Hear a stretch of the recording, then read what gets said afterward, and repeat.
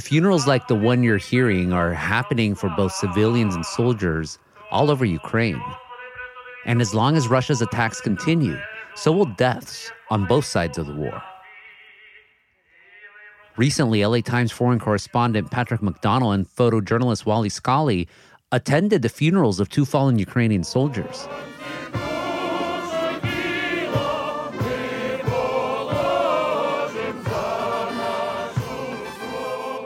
They also talked to a mayor who warned that the U.S. and NATO will eventually regret the decision to not step in and impose a no-fly zone over his country. So we were at the funeral today in Stachi of two who were killed in the blast.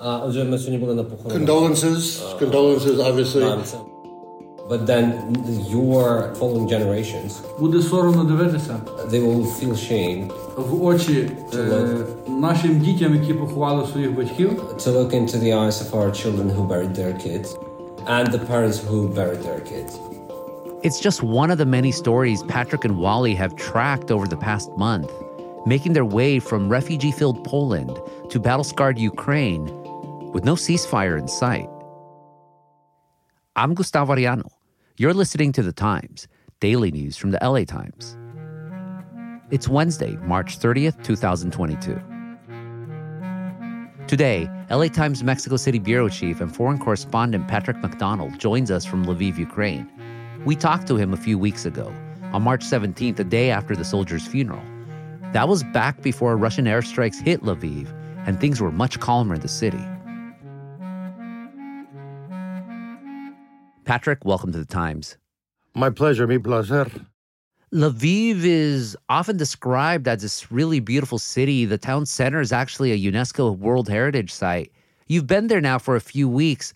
What have you learned about what the city means to Ukraine? Well, it's basically the capital of the West, and you're right. It is quite an extraordinary city. It's built in kind of Austro-Hungarian style. I spent a lot of time at the train station today, which is this massive, extraordinary structure right now full of refugees. But it's a city that's been, occupied it was part of Poland for many decades. It's been occupied and reoccupied by various conquerors over the centuries.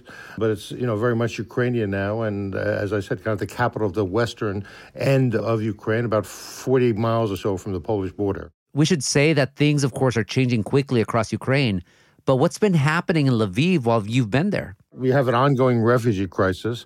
I think the UN now said there have been about 3 million Ukrainian refugees that have left the country. More than half of those have probably gone into Poland, and most of those come kind of through this corridor. So it's become a phenomenal refugee center.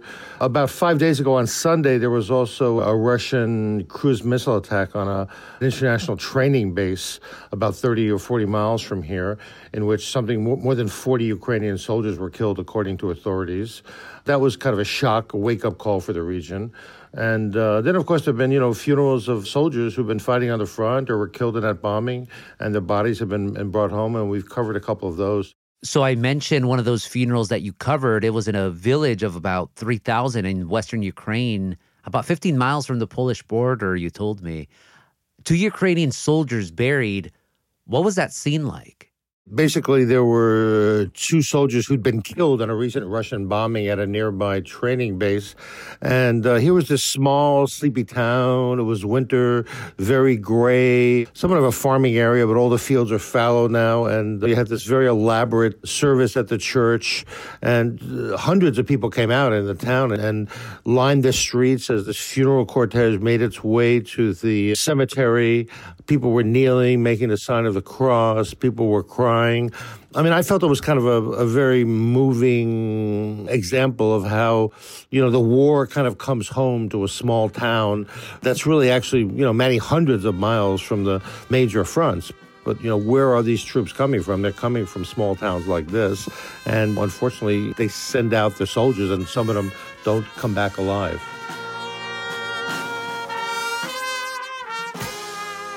There was a military brass band per your story. There was, they hoisted the coffins into beat-up Humvees that went to the cemetery. Who were the soldiers who were killed and how did they die? Both of them were, soldiers in their 40s and 50s who had decades of experience. And both of those two who were buried that day had been assigned this military training base that's very close to that town. So they were basically in the dormitory or in their office when these missiles struck very early in the morning. So they were killed on site while they were at the training camp. The day before, there had been another burial in that town, and they were buried right next to this person's grave, of another soldier who'd been killed on the front line in Kiev about a week earlier. So those three graves were together. So the two killed in the training ground, and then one who'd been killed some days earlier in Kiev while fighting at the front. Again, the bodies coming home of these fighters who've been dispatched to various parts of the country. What do we know about the casualty numbers for Ukrainian soldiers so far, and also, for that matter, Russian casualties? I've covered a couple of wars, and casualty figures are among the most politicized aspects, the most fog of war affected numbers that come out of war. I mean, every country wants to minimize its casualties and maximize the casualties of its adversaries. So I think that the president of Ukraine a few days ago said there have been 1,300 Ukrainian soldiers killed, which some people think is probably an underestimate.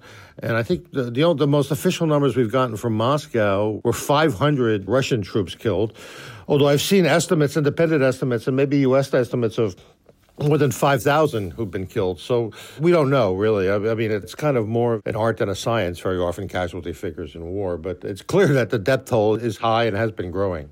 A lot of the attention is put on military casualties, but civilian casualties are also spreading across the region. You mentioned in Lviv how the war seems to still be a little bit far away, except that bombing of the base really jolted them. How is the spread of the war into these cities that were thought to be somewhat safe changing things for Ukrainians across the country? It has people in shock. I think that a lot of these cities have been relatively stable for decades, by and large since World War II. Ukraine feels like a pretty thriving economy. Things were doing pretty well. It was a large middle class. And then suddenly, you have hospitals being bombed, apartment buildings being shelled. It's very shocking, for people to live through this. And, fleeing is about the only way to be safe. More on the ground coverage from the war in Ukraine after a quick break.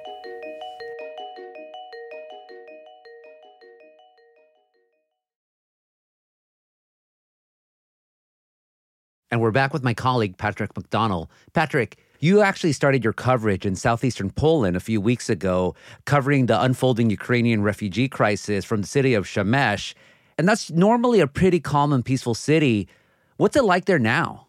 It's a city of about 40 or 60,000 people, kind of a small agricultural town that's been transformed into a major hub, a massive hub for refugees coming out of Ukraine. And I think they've done it extraordinarily well. The train station, there's a big shopping center there that's been transferred into an aid station, but also kind of a place to find transport. So when you go there, there's all these buses that are just waiting to take people for free all over Europe. Literally, they'll have signs up, Prague, Berlin, other cities in Germany and elsewhere. A lot of people are going to Germany. Then there's drivers with signs offering lifts to Stuttgart, to Norway, to Amsterdam. And the key thing that the Poles are trying to do, as the Ukrainians are trying to do here in Western Ukraine, is just move people on. I mean, a town 50,000 like Przemyśl just can't handle 1 million people, so they just want to keep people moving. So I think they've been pretty organized in arranging a transportation network as well as a temporary kind of lodging network and food network to kind of keep these people moving. So far, it hasn't, from what I can tell, it hasn't broken down. 3 million people, I think that's pretty impressive so far from what I've seen. You talked to a lot of Ukrainian refugees while you were there in Poland. What conversations or stories really stuck with you? One morning I was in that shopping center I think I mentioned to you, and I just found a woman, older woman by herself with a 2-year-old baby, just sitting in the cold. It was very cold out. Sometimes people have to wait 8 or 9 hours for transport. They were heading, as I recall, to Lithuania. They had relatives there, which was, going to be another 12-hour bus ride. And she was just sitting in the cold, and she didn't really want to talk, but I talked to her daughter. They had come from Kiev, and the daughter was a psychologist, and just spoke to me how she did not want to leave, but the building next to hers was bombed, and she was very concerned for the fate of her 2-year-old daughter, whom the grandmother was holding. But the main point, and the point that all these people talk about, is a sense of division. Men between the ages of 18 and 60, basically, with few exceptions, are not allowed to leave Ukraine because they're eligible. Theoretically, they can be mobilized for military service. And so there's these, very dramatic departures. These women were all women and children. I think 50% of these 3 million refugees are children. These people had to leave their husbands behind and their fathers behind and brothers behind. I don't know where he is. I don't know if he's alive. And it takes a very high emotional toll. And I've covered a few refugee crises, but to see just so many women and children is really quite striking. What about the actual escape from Ukraine? Did anyone tell you any harrowing stories? Yeah, there were some harrowing stories. I remember another woman told me about, she came from a city in the northeast of Ukraine, and they had to drive 4 or 5 hours to catch a train in Mariupol, which is now under siege. And they basically tried to drive at night without lights for fear of getting bombed on the road. And that's with 3 or 4 children in the back seat. She was, very scared about that. Some other people talked to me about sleeping in subway stations in various cities in Ukraine the night before they got on trains or other transport to the border. So people, were quite shaken from that experience. Many of these people had, relatively stable middle-class lives. And then, as is often the case with refugees from all over the world, but suddenly their lives were kind of uplifted in extraordinarily fast fashion, and people were basically emotionally traumatized, but nonetheless, knew that they had to leave and get out. What has surprised you the most about Poland's response to Ukrainian refugees? What has surprised me the most is that how efficient it is from what I've seen, how quickly Poland was able to mobilize resources, free transport, lodging, places to stay, and just get these people on the road, basically west, to other parts of west and north, other parts of Poland and Europe. It seemed very well organized from what I saw. Is this response just human goodwill, or is there also geopolitics involved? Because when it comes to refugees in the past decade, Poland is usually in the news for refusing them entry.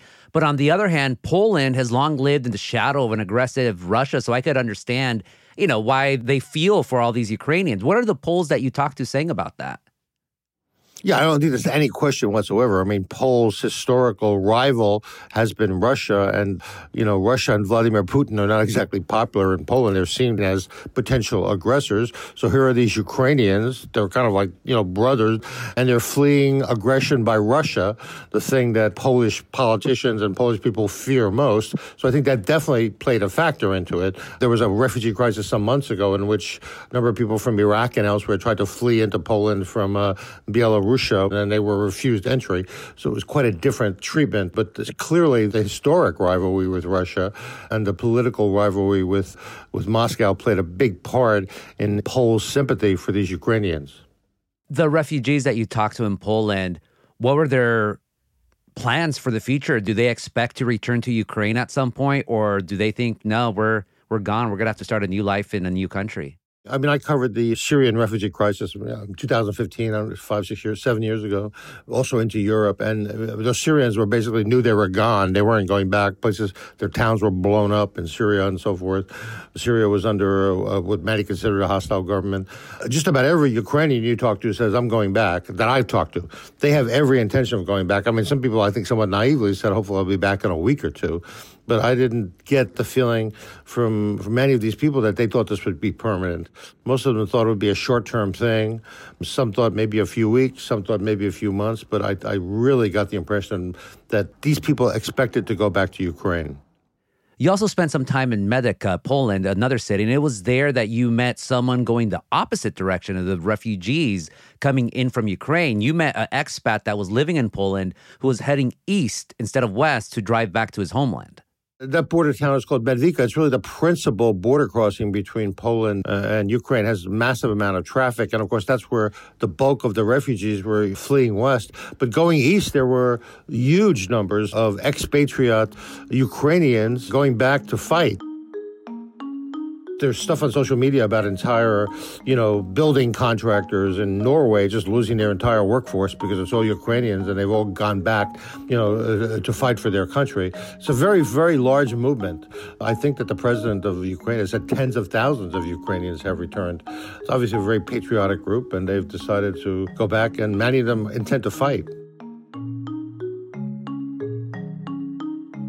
More after the break.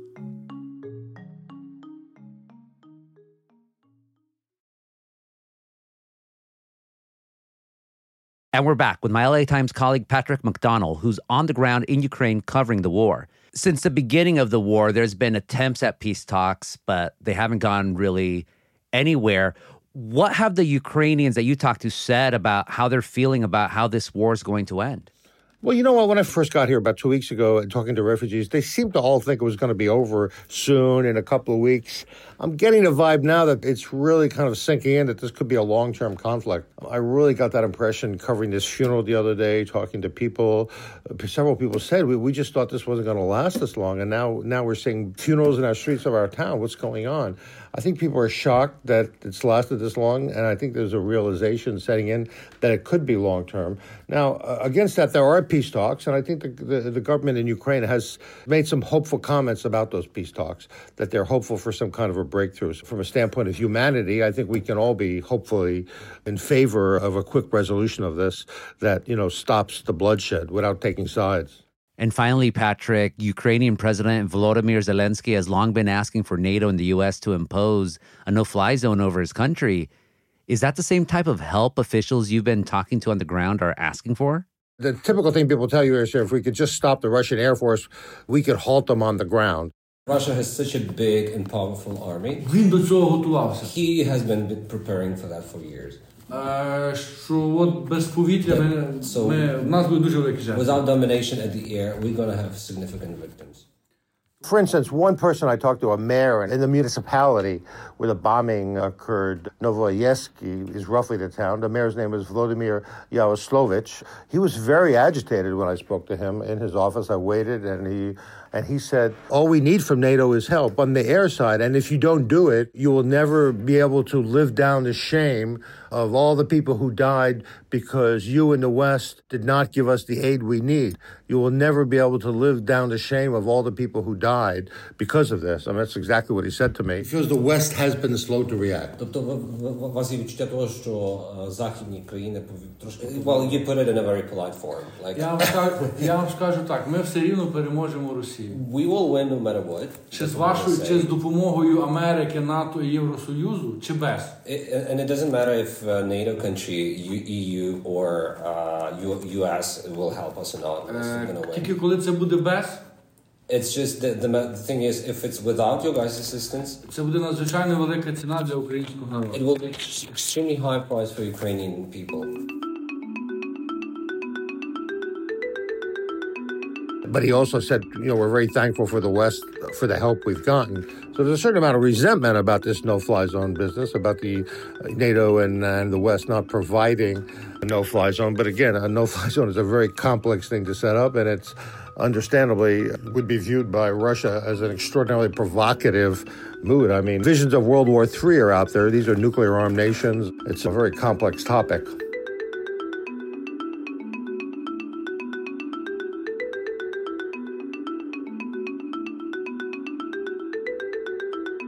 Patrick, thank you so much for this conversation. My pleasure. Un placer como siempre. Thank you, Gustavo.